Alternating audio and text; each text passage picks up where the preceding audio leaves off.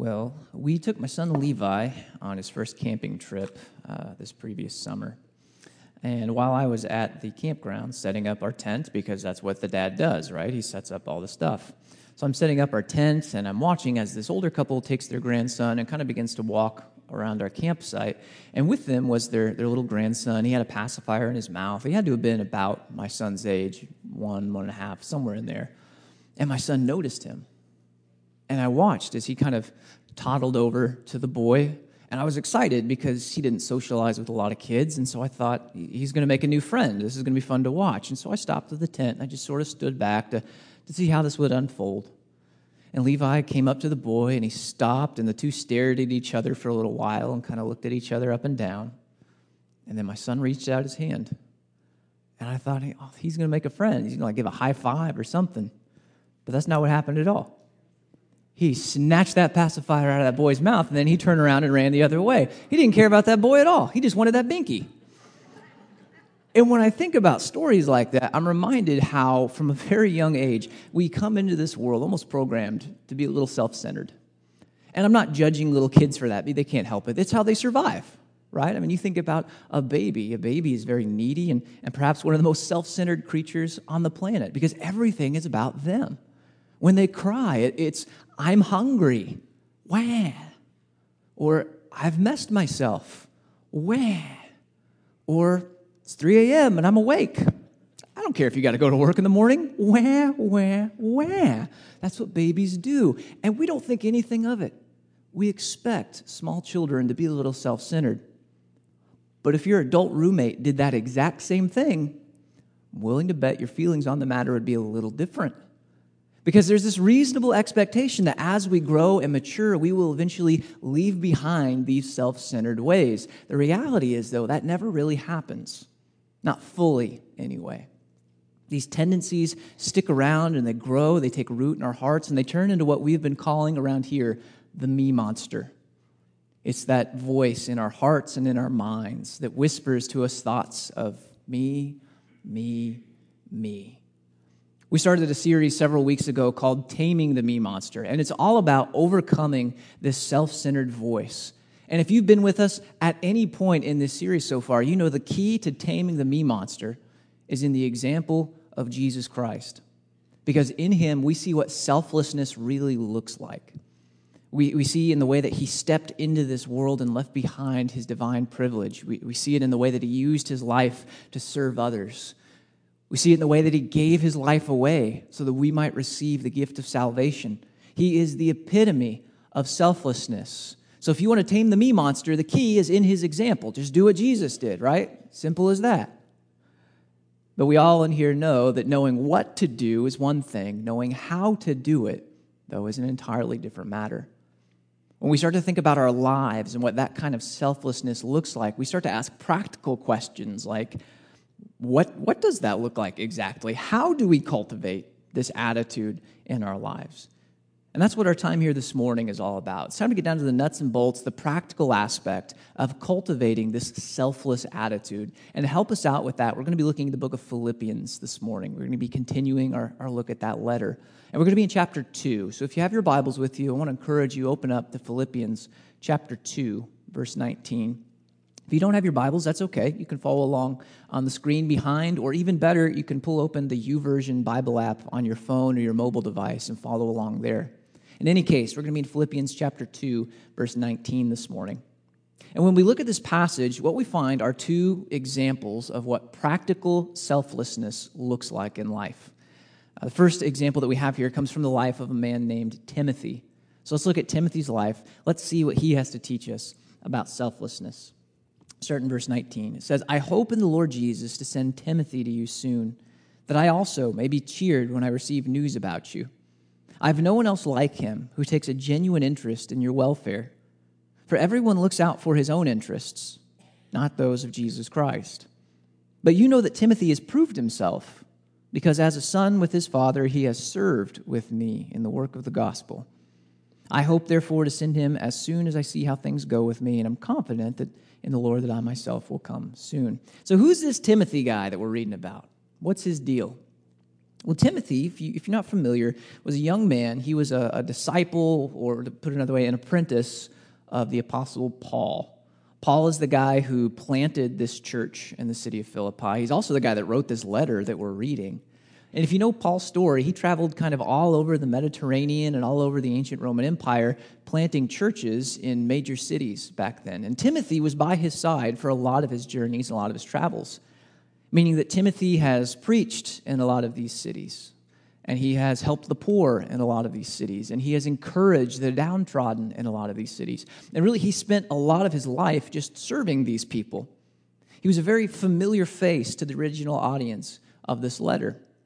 And when I read about his example, there are two verses here that really stand out to me. The first is verse 21. It says, "For everyone looks out for his own interests, not those of Jesus Christ."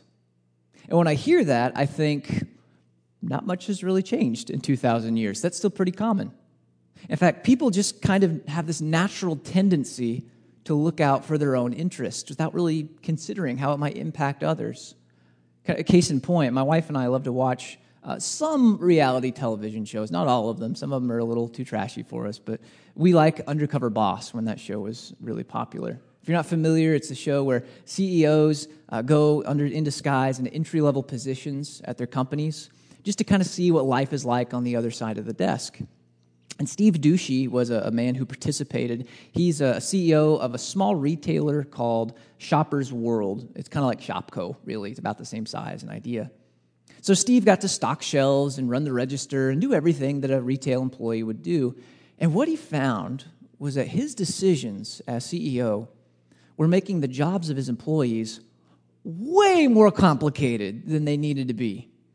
I mean, he had put rules and policies and procedures in place that on paper looked really good.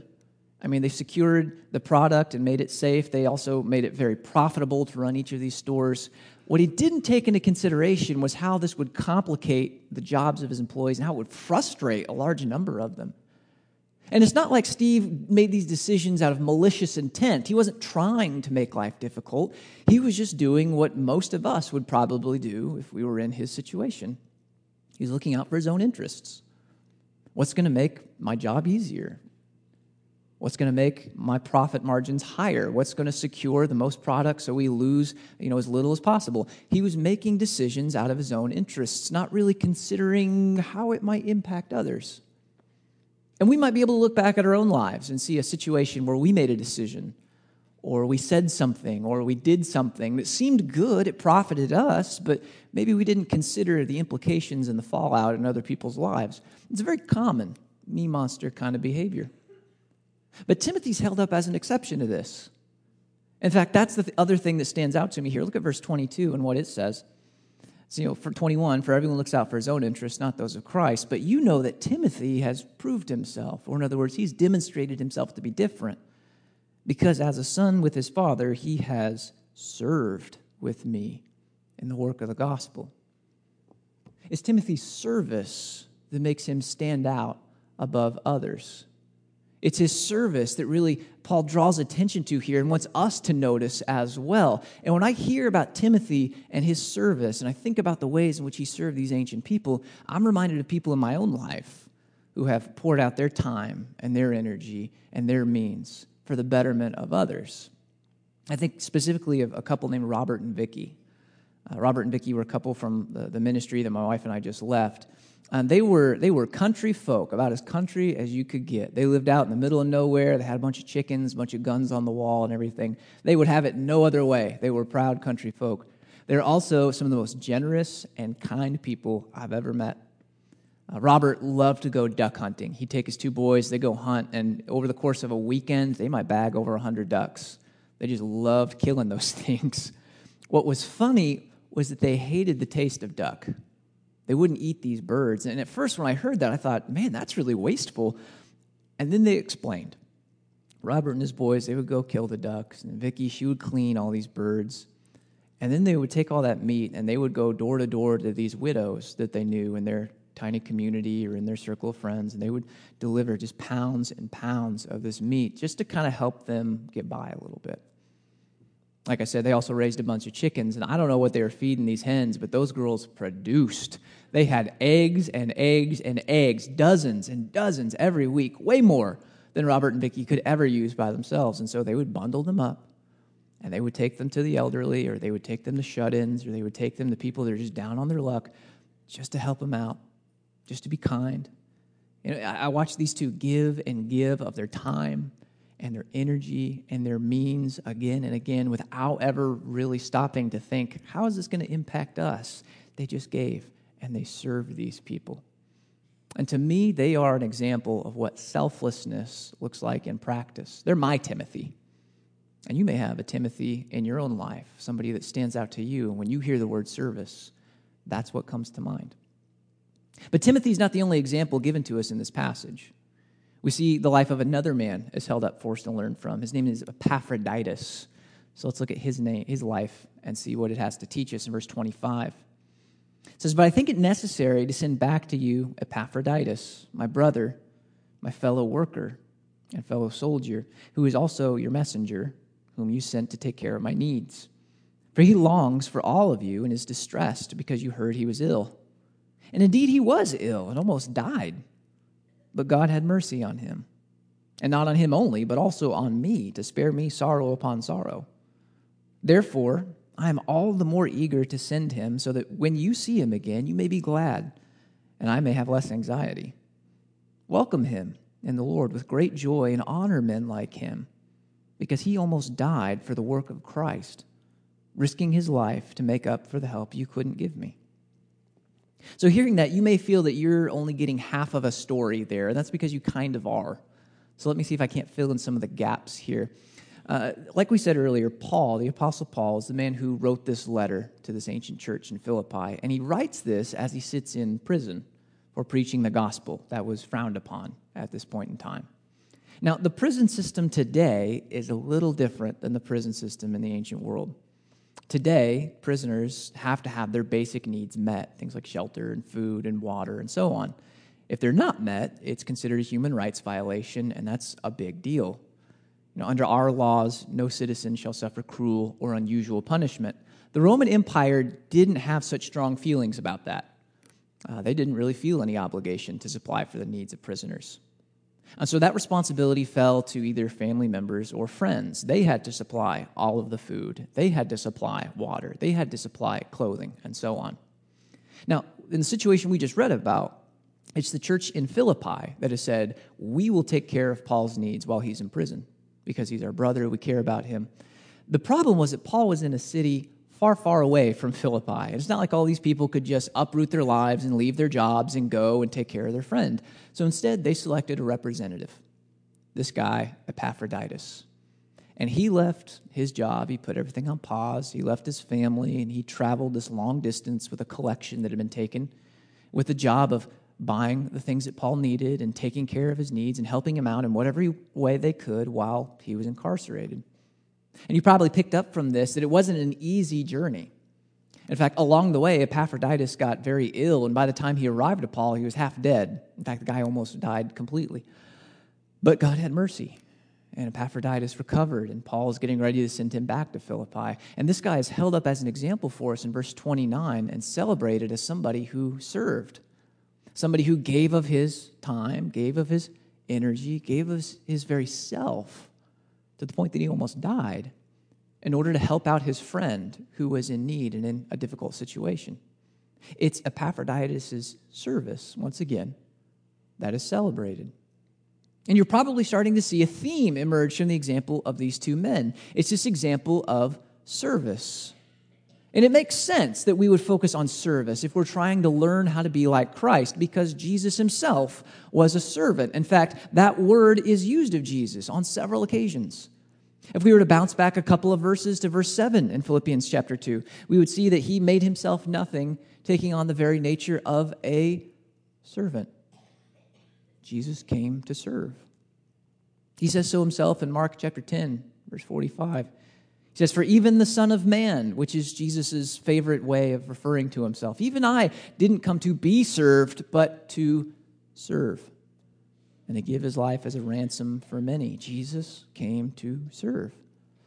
And even that last phrase, give his life as a ransom for many, reminds us of Jesus' greatest act of service, where he handed his life over on the cross. He gave of himself so fully so that we could receive so fully. Receive mercy and forgiveness and love and life forever with God. Jesus served us through the cross. So if we're trying to imitate the selflessness of Jesus, it makes sense then that we would find examples of service held up and that we ourselves would be challenged to serve today. Service is how we cultivate this attitude of selflessness. It's through service that we cultivate an attitude of selflessness. So the question then becomes for us today, how do we serve? In this day and age, what does service look like? Well, really, any time we give of ourselves for the betterment of others, we starve the me monster through service. There are a lot of different forms that service can take. Sometimes, though, we need to be willing to open our eyes and consider new opportunities that maybe we hadn't considered before. New challenges to serve in a way that stretches us a little bit. And it's to that end that I've asked my friend Amanda Troyer to come this morning and to share a little bit about an oftentimes overlooked area of service that she is very passionate about, foster care. So Amanda, why don't you come up a little bit? Welcome Amanda to the stage. Have a seat there, I've got a microphone. So Amanda, like I said, her passion is foster care. So Amanda, why don't we start, because I know sometimes there's some confusion. What is the difference between foster care and adoption? Okay. It should be. Yes. So foster care is a safe, temporary haven for kids to go to that the goal is for them to go back home, whereas adoption is you get to keep that child. We do ask that you love these children like your own, and then be willing to be able to give them back if they are able to go back to their parents. So it's usually a child that is in a difficult situation, or there's something that makes home unsafe, and so foster care then is the end goal is just to provide a safe place while the family life gets straightened out, and then just sort of facilitate just a loving environment. Is that correct in saying? Okay. Yes. Great, and I know that you've discussed with me already, but could you put into perspective for the rest of us, what kind of need is there for foster care in our area? Sure. So I work out of the Galesburg and Macomb office, and we serve roughly anywhere from 75 to 100 children right now, and we have 3 licensed foster parents in Monmouth. I do work out of a lot of different counties, so we have more homes in like Fulton County, Knox County, McDonough, but for Monmouth, we only have 3 foster homes. And the problem is we had a little guy who came from Monmouth, and because we were unable to find any homes in his area, he's now near LaSalle or Chicago. Completely new community, new people. It's totally out of his realm. Which is a lot for a little guy who's already going through a lot. Mm-hmm. So, you were able to find a home for him, but that's not the case always. What happens when you can't find a foster home for a child? Okay. That is a very intense process. If we can't find a foster home, well, first of all, there are times when children can go to a residential treatment facility or a group home, but to get those children into those places, there's a wait list and a wait time. We had one kid waited 2 months before he could go. Luckily, we had a home for him, but if we didn't, it would have likely ended up in what's called a shelter protocol. It's our last resort, so sometimes it goes from 9 a.m. to 5 p.m. if we're lucky, but sometimes we're going into 7 o'clock, 8 o'clock. I've been in the office until 10 o'clock before. And basically, we're calling every agency in the state asking, do you have a foster home that can meet this child's need? If we don't, then, and we have to document this on paper that we called every agency, what their answer was, what time we called. It's really in depth. But they go to what's called a shelter, and that's essentially a homeless shelter for children who cannot be placed. It's very ugly. A lot of times it's the kids with the extreme behaviors, but sometimes we've had kids who don't have those extreme behaviors, and yet they're just 15. And that's one of our biggest needs is foster homes for teenagers, because normally when you say, I have a 15-year-old teen boy, you don't even have to go any further to explain the behaviors or strengths of the child. Everybody shuts down. Nope, don't have a home for that teenager. So it's a rough time because I assume it's just not a lot of supportive adult presence in these shelters, and so it's kind of a fend for yourself situation. Mm-hmm. Right. Yep. Well, hearing this, there may be some people that are curious about foster care. So what qualities make for a good foster parent? Okay, the two most qualities or the best qualities that you need is patience and love, unconditional love. These kids come to us emotionally damaged, so they might have behaviors, most of them do, but they're really good kids when you get through the first, few months and work with them and provide structure, stability, dedication, compassion, empathy. The biggest thing is being able to understand why these kids are behaving the way they behave, so understanding why trauma results in the behaviors that they may have. So it sounds like there's a lot of patience and a lot of giving of yourself in this. Well, not everybody is obviously qualified or called to be a foster parent. So, if this is hitting somebody's heart, but they think, I don't know if I could be a foster parent for months and months, are there other ways that we could volunteer to help these kids out in our community? Sure. We take donations, like for diapers, school supplies. A lot of times these kids don't have luggage or bags, so their stuff is in trash bags. We want to get away from that. Their belongings are not trash, they are not trash, so donating suitcases or duffel bags. We also have on-call advocates, and we need a lot more of those. You would be responding to kids at 2 or 3 in the morning who may be sitting at the police department, and you would try and work with the family, get them to go back home. But if they can't go back home, then they would call me, and I'd find them a foster home for 48 hours. So 2 things there. You could apply to be an on-call advocate, or you could become a licensed foster home. But if maybe you can't do the whole long-term thing, because kids don't return home in 6 months. That's kind of a myth. It might be a year, 2 years. I had one home who had kids in her home for 4.5 years before they returned home. So if you can't do the long-term thing, if you want to become licensed, you can take teens who have been locked out of their home, parents say they can't come home, or they ran away from home, and you would be there for them for 48 hours. Okay. Well, it sounds like there are several opportunities to serve there. So, Amanda, thank you for coming and sharing. I know it's not always easy to talk in front of crowds of people, but we do appreciate your time. Thanks for sharing a little bit about foster care. Thank you. Thanks. Now, I asked Amanda to come and to speak about foster care a little bit because, as I'm sure you picked up, there are a lot of themes there, a lot of giving of yourself, a lot of loving people beyond those who are immediately connected to you. To take care of these kids will cost your time and your energy, and it will require you to love almost unconditionally. Does that sound like anybody we know and worship? It kind of sounds like Jesus, doesn't it? Foster care is one avenue where we can pour ourselves out and serve these kids, give of ourselves for the betterment of someone else. But I don't want you to leave here this morning thinking that service only takes place in big, life-changing opportunities and circumstances like this. We can start to cultivate an attitude of selflessness through purposeful and deliberate action every day. For instance, you may choose to start cultivating this attitude at home in your life with your spouse. Maybe there is something that has been on their agenda, maybe some responsibility or chore that they're usually responsible of, but they just got a ton of stuff going on. You can serve that person by saying, you know what, I will use my time and I will do that for them. I actually had an incident like this yesterday. My wife was going to the grocery store, and it was one of those trips where you go and you get everything and you come home and realize you forgot something, so you got to go back. And I think this was her 3rd trip to the store. We were just trying to make a pot of chili, and all I wanted to do was eat Doritos and watch the football game.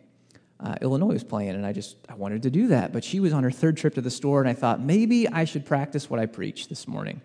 And so I took it upon myself to start making the chili. I didn't finish it, but I did start the chili. And that's just one example of how we can give of ourselves in small ways. Nobody's going to give me a medal for making a pot of chili. But in small ways, we can start to cultivate this attitude. Or maybe there's a different relationship that you can start to practice this in. Maybe it's your relationship with a coworker or a neighbor or a parent or a child. There's somebody in your life whom you can start to give of yourself for their betterment today and start cultivating this attitude of selflessness. Every act of service starts with this simple question: how will I give of myself for the betterment of this person? That's the simple question where it all starts. We can see that question behind Timothy's service and Epaphroditus' service as they poured themselves out to help out this Philippian church. We can see that question in the gospel of Jesus as he poured out his life on the cross in order to rescue and redeem us. The question that we have this morning is, how will we answer this question? How will we start to put into practice this attitude of selflessness and give of ourselves? There's a step to be taken this morning. For some of us, it may be the very first step in which we pour out our lives before Christ because he poured out his life for us. It's that step in saying, I will serve you because you served me by giving your life. And if that's you this morning, you need to start that journey. There's a connection card on the back of the chair in front of you. It's just our way of getting to know you, but on the back left-hand side, there's a column of boxes all about starting a journey with Christ. If you need to take that step this morning, I want to encourage you, fill out that card, mark the appropriate box, hand it in at the desk in the lobby, because we would love to help you get started with that today. For some of us, the step that we might need to take is begin serving here at church. There are a lot of opportunities for us to start giving of ourselves for the betterment of others right here. And it's great because it puts us on a schedule, there's some accountability, and it's a great way to start cultivating this attitude. If that's you, on the back of the connection card on the right-hand side, there's a series of boxes all about serving. And I'll give you the same encouragement. Mark one of those boxes, hand it in at the desk in the lobby, because we'd love to get you plugged in and help you start developing this in your life now. For others of us, though, that step might be a smaller one that we need to take at home as we start to serve the people that live under our own roof, or serve the people that live next to us, or serve the people that we spend 8 hours a day with in the office. We need to start giving of ourselves in order to better the lives of others the way that Jesus gave of himself to better our lives and our eternities. Service is how we cultivate this attitude of selflessness, and it's through service that we start practically taming the me monster in our lives. I want to encourage you this morning. The me monster is going to tell you, you don't need to serve. You are the exception. You don't need to worry about this. There are plenty of other people. Don't listen to that voice. Instead, listen to the call of Christ and take the step that you need this morning. Let's pray. Father, we thank you for today, and we thank you for serving us, which is just a crazy idea, that you, who are the maker of all things, who have breathed life into our lungs, would serve us by giving your Son on the cross. I pray that that powerful example would impress itself upon our hearts and our minds, and that we would seek to be servants as well. I pray that we would learn from the example of Jesus, and that we would give of ourselves to better the lives of those around us. That in doing so, we would show people the love of Jesus and the light of Jesus in all that we say and we do. Father, I pray that you would set before us this week opportunities to serve, that you would impress it upon our minds to take advantage of these and to pour ourselves out the way that Christ did. Lead us in these endeavors and help us to cultivate this selfless attitude in our lives. It's in the name of Jesus that we pray these things. Amen.